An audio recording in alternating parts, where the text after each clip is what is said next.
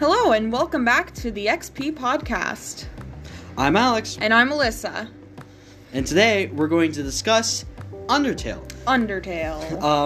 Why it became popular, what got such a huge drive in it, and just explain the game, mechanics, endings, and everything about all it. The characters, because they're very well done. Very well done characters, very, very well done story, it really brings home to the player of just everything that feels good. So, to give some context, I suppose, Undertale is a game that released in, I believe, 2015 by Toby Fox, and it is a RPG.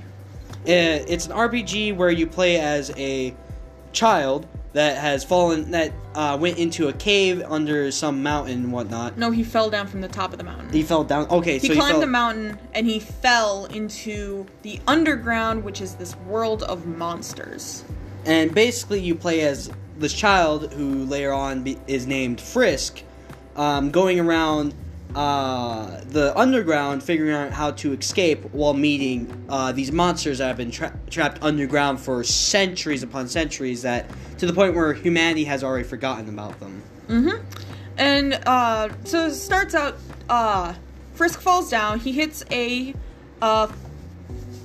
pile of flowers, a flower bed, and getting up, he walks around, and he runs into Flowey the flower. And Flowey is somewhat of a tutorial. There's a better one later. Yeah. Where he kind of explains to you the, He explains more of the RPG interaction, the fighting scenes and whatnot of normal RPGs. You got your actions, you got your fighting, you got your items. And I remember it's really funny. He's trying to get you to run into his quote-unquote friendliness pellets. Yeah. They're basically bullets. That damage you. Yeah. So before he can hurt you or kill you or anything this goat monster basically knocks him out of the way. Her name is Toriel. Which is a play on words for tutorial. Yeah. And she kind of takes you under her wing and kind of guides you through more of the play mechanics. She basically becomes a mothering figure, not even right off the bat of sorts. She becomes just this motherly figure that you just trust and stuff like that. She's very one of my favorite characters. She's so nice and kind and loving. Yeah, gives you, cinnamon butterscotch pie? Yeah. No matter what option you choose, it's going to be like that cinnamon butterscotch pie. And so she kind of guides you through the ruins of the underground, and that's kind of her home. There's some puzzles, and it's a lot of fun. And then you get to her home, where she's she gives you cinnamon butt pie. I'm sorry, cinnamon what? Because in RPG style, it abbreviates the name cinnamon butterscotch, so it's cinnamon butt pie. Don't say that without context. Okay, she does give you cinnamon butterscotch pie again, and there's this staircase, and you're just curious. You're curious. You want to go down there, progress the game, and there's a door. And she doesn't want you going through it. Yeah. Because that leads to the rest of the underground. Yeah, it's that kind of embodiment of leaving the beginning stages of any game you play. There's usually this stage where you have a tutorial. It's kind of it's showing you how to play the game, showing you what is to come, the funny puns and wordplay you'll encounter throughout the whole game, which if it wasn't apparent already by naming and whatnot. And it also shows you interactions between creatures and how all your choices sort of have an effect as you go on throughout the whole game. Yeah, and you see that much later in the game, and depending on different endings that you do. So you reach Toriel at the door, and she's trying to stop you from going through, and you enter a boss battle with her, which, depending on whether or not you kill her or not, it's heartbreaking. It's very sad. So either way, you get past her, you go through the door. Either you kill her or she lets you through eventually. Yeah. And you go through, and you are in the world of Snowden. Yeah. One thing I like about that fight, though, if you get to 1% health, she stops trying. She stops trying to hit you. Yeah, she uses fire, and the fire literally goes around you. Yeah, it's a lovely mechanic to add more personality to characters and whatnot. To give it more personality too, there is a way that if you maneuver your little heart right, you can hurt yourself. You can die. And like there's a split second where you can see like her reaction. Yeah, it's so heartbreaking to see that. Yeah. So you go through the door. You're in the area, I should say, of Snowdin, and you're walking down this forest. It's very snowy, and there's a figure on this bridge. And actually, you come up against. No, the bridge. He follows. Yeah, you. he follows you up to the bridge. A figure follows you up to this bridge. Tells you to turn around and shake his hand, and what happens? The old whoopee cushion hand trick. If you couldn't tell, the character you meet is Sans the Skeleton, one of the most iconic and famous characters from this game. Yeah, along with Papyrus. He's a big fan favorite. He's mainly characterized on the surface as being like very, very lazy and like he seems sort of not dumb as in like Patrick Star dumb, but he kind of has this type of laziness where you can say he's like a Patrick Star type of laziness.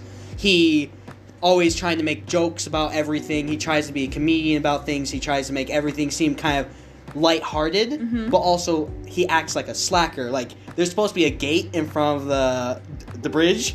He's supposed to guard it. Yeah, it's the most laziest built gate. You can slip through it easily. And so you're talking to Sans, and and then his brother comes around, and this is another fan favorite. Well, they're all fan favorites, but the Skeleton Bros are like really revered. Yeah, in their own way, each character is like a favorite, but Papyrus is kind of, I don't want to say he's like nice Skeletor. Yeah. He's not the brightest tool in the shed, and he is absolutely. Oh, okay, I don't want to say the word that I want to say. He's not dumb, but he can't read the room. Yeah, he's kind of bad with like social cues and stuff like that, and he is absolutely determined to capture a human. Yeah, and then he's determined to get into the Royal Guard because he wants to become a Royal Guard with another character, Undying.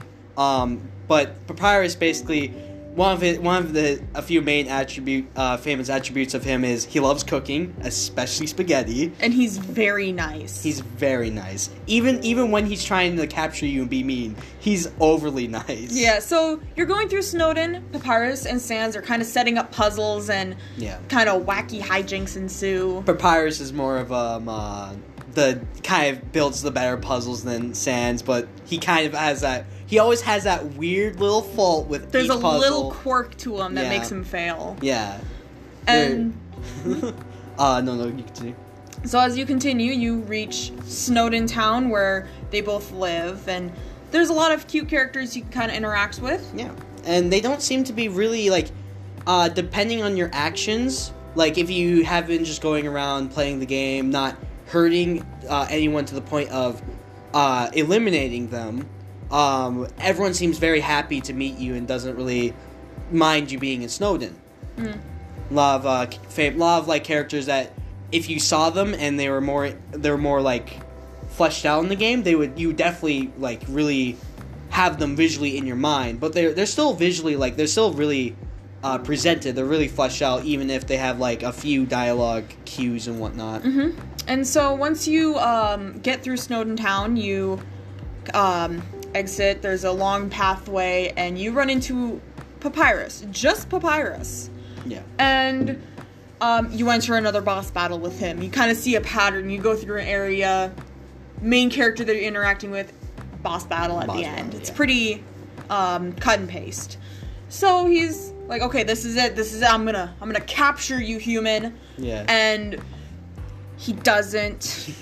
He gets a little sidetracked on this thing. Another mechanic for this boss battle is the blue bone. which basically, if you see the color blue in this game, it's like a teal-ish. You want to stay still. You want to stay still because it doesn't damage you. But, and then one of the other famous, he was going to unleash this attack on you, like this. My special attack. Yeah. And then the next screen you see a dog has the bone. The dog It's just a bone. Yeah. So, one thing that's interesting about Papyrus's boss battle is that if you take too much damage, he stops, and he puts you in his garage. Wait, really? Yeah. And so you're in this cage in the garage, but the bars are too wide. So you can just walk out, and he's like, you can return back to the battle. And if you keep doing that over and over, he just lets you go. Or he's just like, I'm getting tired. Can we I'm just pick this? done. Don't you? Isn't there like a dating thing you have to do with him? If you flirt with him during the boss battle, there is an option that you can go on a date with Papyrus. Yes, and it's amazing. He wears the dorkiest clothes. He wears this kind of basketball themed outfit with basketball shoulder pads and a basketball jersey. It's so dorky looking, but it's so you can go through the date with him, and it's not like a normal you go on a date and you kind of romance him. No, it's like a battle. He's like, notice anything about my outfit? Where's the spaghetti I've hidden? And he's wearing this hat. It was and under his hat. Yeah, it was like you click the hat. And the hat just comes up, and there's just, clearly you weren't supposed to find it, but you kind of had to find it. Spaghetti under his hat. So you deal with Papyrus, and you enter the, what is it called? Waterfall. Yeah, Waterfall. Zone, where you also find a little more about the characters around you, lore, and also another thing we haven't mentioned is throughout each level, there's hints, and there's not hints, but there's there's hints and dialogue and stuff you can read about the next people you'll encounter. Yeah, little foreshadowing, essentially. There's little foreshadowing. Mm-hmm. There's this house you can't enter, and it's the shape of a fish. There's another house that there's a character we haven't mentioned that came from the underground that you can't really. It's a ghost, Napster Block. Yeah. There's a house that you can go into, and he lives there, and you can just have a small little interaction with him, listen to music, chill out. Yeah, it's really fun. And as you're going through Waterfall, excuse me, there are these flowers that essentially repeat what they hear, and you can kind of get more backstory of how long these monsters have been underground, because you hear a conversation between two monsters, excuse me, talking about how they look at the stones on the ceiling and pretend they're stars, but they wish they could see the real ones. Yeah. Which is sad. It's honestly very sad. And in the what makes it even more sadder is finding out about the old turtle guy that lives in the waterfalls. Oh yeah, he's the been shopkeeper. There. Yeah, he's been there since the beginning. Mm-hmm. You fought in that first war. Yeah, he fought in the first war. And didn't he say he was a young, spry kid during it? And now he's an old guy. And selling random stuff. Yeah, and you know how long turtles live for, so... That's kind of the joke. Yeah. So as you go through Hotland, you have multiple interactions with this... Did I say underground again? You said Hotlands, which is the next zone. Oh my god. Waterfall. Yeah. As you go through Waterfall, you have multiple interactions with this guard. And throughout Waterfall, they're in just this guard costume. Yeah. And there's this little kid called Monster Kid. He doesn't have arms, but he's really cute. He helps you along. Yeah. And so once you reach the end of Waterfall... And, every time... And when you reach the end of the Waterfall, it kind of repeats the same scene. Every time the guard that you mentioned finds you and interacts with you, she, we don't know the gender of it until we get there. They attack you by throwing spears at you. Yeah, and they get pretty close every single time. They're a really good shot. Oh yeah, and then once you reach the end of Waterfall, then you actually speak with this guard, and they kind of freak out at you. Yeah. And this is Undyne. She's more of a fish monster. She's a fish person. Fish person. And so she kind of starts yelling at you, essentially talking about how they need... If I remember correctly, it's seven human souls to break the barrier so that monsters can be free. And you are the seventh human, to come underground. So that's why everybody's after you. Yeah. So you go through your fight with her, and as you're entering Hotland, she starts, kind of drying up because she's a fish. So you can either pour water on her to help her out, or just leave her.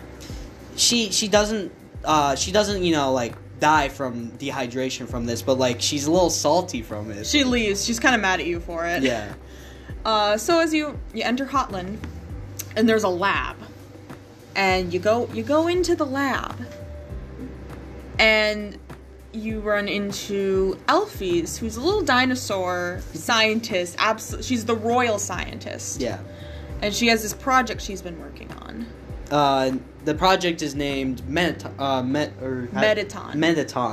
And it's a robot who wants to become a show star. He wants to be he wants to be in plays. He wants to be a game show host. He wants to do everything to become a star and just get so many good ratings and just become so popular. So as you're going through Hotland, now you're having these interactions with Metaton as they're throwing you into these show situations, and you're you don't fight them yet. You don't fight Metaton. He does these elaborate game shows where you have to, like, at first when you meet him, he does this game show where you have to guess the right answers, and they get trickier and trickier. And then they ask who Alphys has a crush on. Yeah. And I think all the options were Undyne. Yeah. Which is so funny. And she's like, no, please don't. Panicking. Yeah.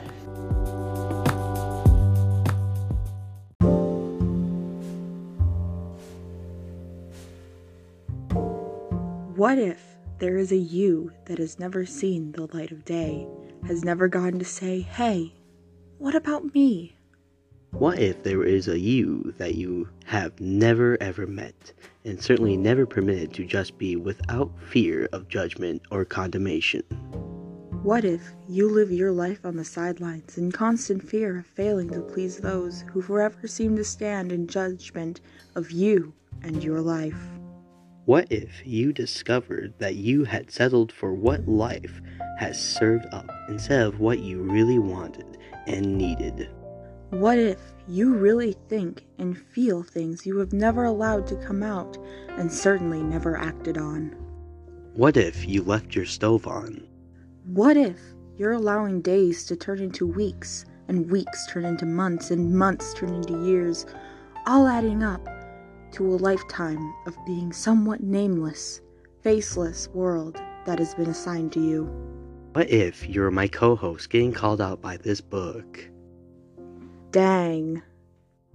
Introducing the #1 New York Times bestseller, Self Matters, Creating Your Life from the Inside Out, written by Dr. Phil.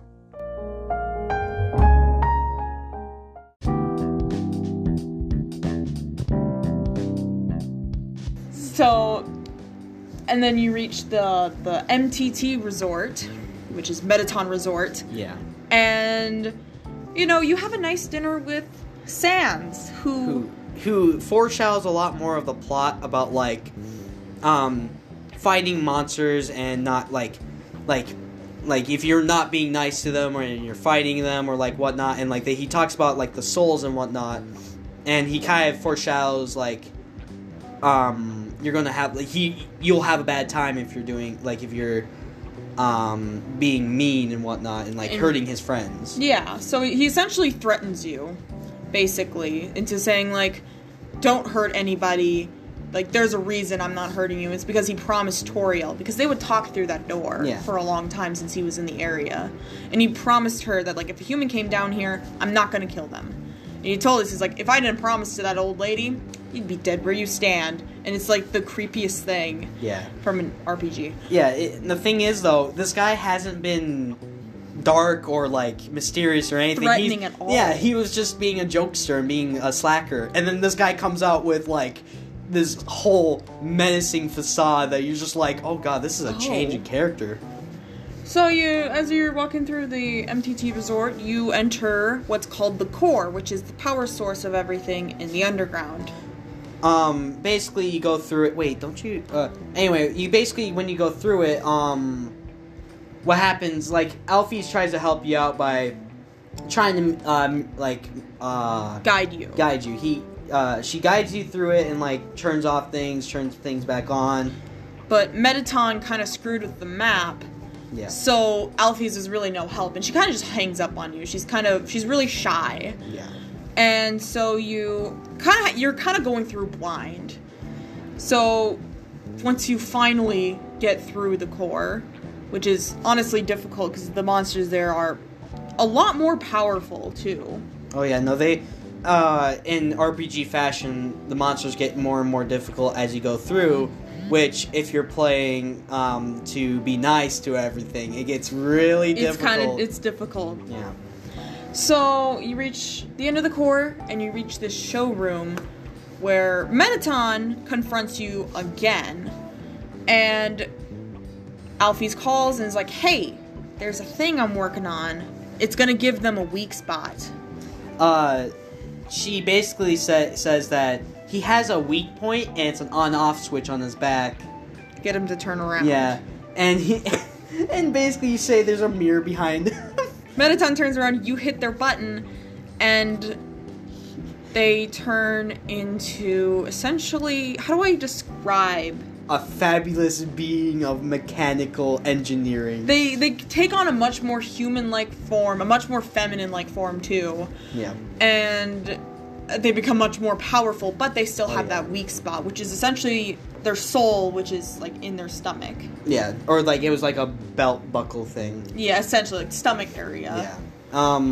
And basically, to win this, if you're trying to play the pacifist route, we'll get more into that. If you're playing to be the pacifist, you basically have to get ratings high enough, and you also gotta make him essentially dance himself to pieces. Yeah, so like his limbs will start falling off eventually as the fight goes on. Yeah. So eventually, like, he's like, "Oh my God, look at these ratings! Like, what are you doing?" Yeah. And he's very happy about it, but he's like, Yeah. "What? How are you doing this?"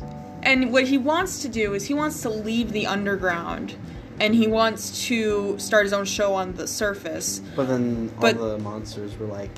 He gets phone calls from all these monsters that he's impacted, and he decides against it. Yeah. He's like, my show rests down here where I'm the star amongst everyone, something like that. Yeah, it's another wholesome moment. And then Alphys comes out, and you guys are kind of helps to repair him. So you didn't kill Metaton. Yeah, no, he just fell to pieces. His battery was basically just running out. So you leave, and you start going through the main castle area. You start to reach the big boss. Yeah. And Flowey starts popping up again. You remember that guy? And he gives you a lot more background information. Essentially, after the monsters were put underground, a human like you fell and was taken in by the king and queen and their son. And the child and their son got very close, and one day the child died, and their son and this child fused their souls together, which makes a very, very powerful being. Yeah. Basically what happens was, what kind of set off the tragedy of, like, the monsters wanting to fight the humans was, the monster tried to give the child back to the humans so they can perform, like, a burial ritual and grieving and whatnot. But the humans thought the monster killed the child, so... And they killed their son. Yeah. And this kid's name is Azrael. Yeah, and it's a very sad moment. And basically what kind of happens is like, after that, their son dying, basically the king tries to bring back his son via flowers and souls. Mm-hmm. And it sort of works. It kind of works. So as you reach the main castle, you go through a house, and it's very strikingly similar to Toriel's house. And there's a lot of flowers. There's a lot of flowers. There's flowers everywhere. Buttercups, specifically. And so you go downstairs, like you did at Toriel's place, and you come across a similar door. You come across the king, essentially. Yeah. And so the king whose name is Asgore. Yep, another goat monster. You're kind of starting to see the relation. Yeah. In a sense, Asgore was the king, Toriel was the queen. and then Asriel is their son. Yeah, who died. and Toriel and Asgore kind of got a formal divorce, if anything. And basically, she didn't want to do anything to do with him because he was kind of incompetent as a father and and started doing horrible experiments of sorts, and so you begin fighting Asgore, and in a sense, so at the beginning of the battle, you have a fight button and you have a mercy button. He destroys that mercy button, so there's nothing you can do. You have to attack him. So you're attacking him, and once he gets down on low health, then somehow the mercy button repairs itself. Yeah. And you're given that option. It doesn't matter what you go through. Flowey comes in and takes the final shot. Yeah. And another neat mechanic about this battle is if you never eaten the butterscotch pie, he smells it and he goes easy on you. Yeah, so if you eat the butterscotch pie from Toriel during Asgore's fight, essentially he sees it and his defense goes down, and I believe his hits go down too. Most of his stats goes down because he remembers Toriel, and he gets really sad. He also acknowledges that you and Toriel have a connection of some sort. Kind of like a, oh my god, she's still alive moment. So this is where we kind of branch off into the different endings of the game. And when we say that your choices matter, they heavily matter. So you can either fight or you can spare. Yeah. So there's 3 different runs. There's the neutral run, where you play the game like a normal RPG, and if anything, if you want to get through battles really quick, you can either if you attack a monster and then spare them when they're low health, that will drag you down to the neutral route because you're hurting people and people don't like being hurt. So yeah. So essentially, if you kill any monsters or you don't do some extra stuff, it's a neutral ending. You defeat Asgore, you defeat Flowey, and you leave the underground. You get a call from Sans. Depending on who you killed, there's different people in charge of the underground. Yeah. And another big thing about that is towards the credits, I think at the end or at the beginning of the credits, Flowey pops up and says, next time you should make more friends. Like, next time you need to change some things. So the pacifist ending is kind of an extension to the original neutral ending, where you go back and you essentially you interact with Undyne and Alfie's more. You find out a lot more backstory. Alfie's essentially created Flowey by injecting a buttercup with what's called determination, which is basically what your soul runs off of. Yeah. And basically, if you do the passive route, which is not hurting a single person, trying to figure out what they like, what they dislike, and basically trying to spare them because you became friends with them, and then also interacting with characters along the way and becoming more and more friends with them, it changes the ending where you have this huge dramatic fight with Flowey, and then you slowly realize that Flowey had become Asriel? Asriel is Flowey. They're the same person. They're the same person, yeah. Yeah. So, and in the pacifist ending, you're basically fighting Asriel instead of Flowey. Yeah. And then the third ending you can get, which is by far the most difficult ending to get, is called... And also very, the horrible one. It's called the genocide ending. Essentially, you kill everything in the underground. And you try to be the worst person ever. You try to be the worst person ever. Yeah, so essentially, you literally have to stay in certain areas to make sure you have everybody down, because there's a countdown eventually once you start a genocide ending. Yeah, and then with that, more of the main characters you become friends with along the other 2 routes. Their battles are extremely more difficult, and you have to really try to your luck against them. So if you've been kind of paying attention, you'll notice that I mentioned that each major character that you interact with, has a boss battle, except for Sans in the neutral and pacifist run. He doesn't fight you. He doesn't want to. Yeah.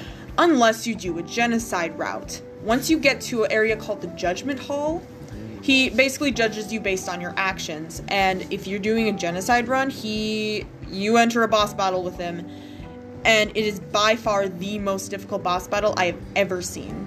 Yeah, he pulls out a lot of the stops, and unlike a lot of the monsters, he can dodge. Yeah. That's another thing about Sans, is he's able to dodge your attacks. No other monster can dodge you. Not even the king, not even no one. No one. And he dodges every single attack. Mm-hmm. So, essentially, you have to exhaust his dialogue, but also you can't lose any health because you don't have time to heal. Yeah. And it is, it's like 15 minutes long. And with that, to tease the characters and tease the player and really get you to keep going, which is it's a lovely like addition to kind of like make players just keep on going. Like, I have to do this. He has 1 health.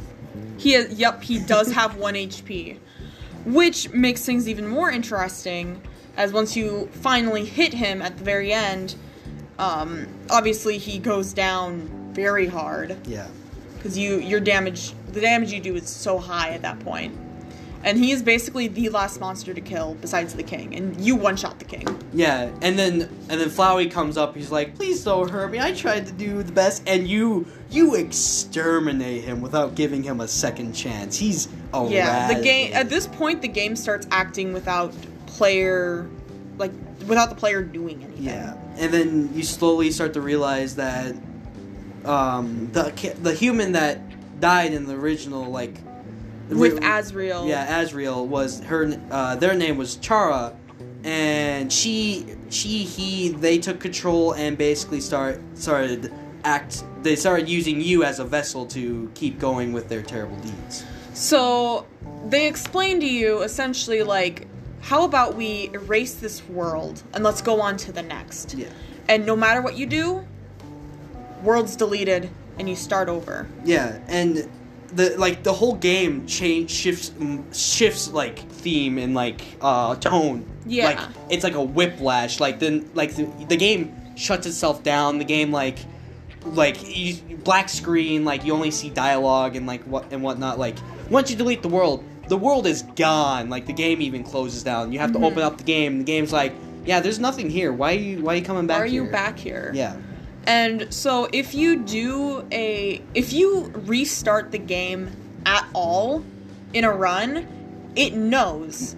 Yeah. Especially Sans, who will comment about like, no, Papyrus says that he's seen you before. Yeah. Sans tells you like, don't kill anyone again. Don't touch Papyrus. Yeah. Don't. Sans acknowledges that you've been doing this before. Like, he knows. Flowey is kind of iffy. He understands that there's multiple runs for things, but he doesn't understand when the run is happening and whatnot. Like, he picks up that you're doing something. Like, you know more than he's like, wait, what? How did you do that? And and like you said, Papyrus acknowledges like, hey, haven't I seen you before? Yeah, and it's really interesting how the game kind of brings this back. Yeah, it's a very huge meta play, and like the game really picks up on how you play, how you do choices and whatnot, and it's really interesting to see that for a game.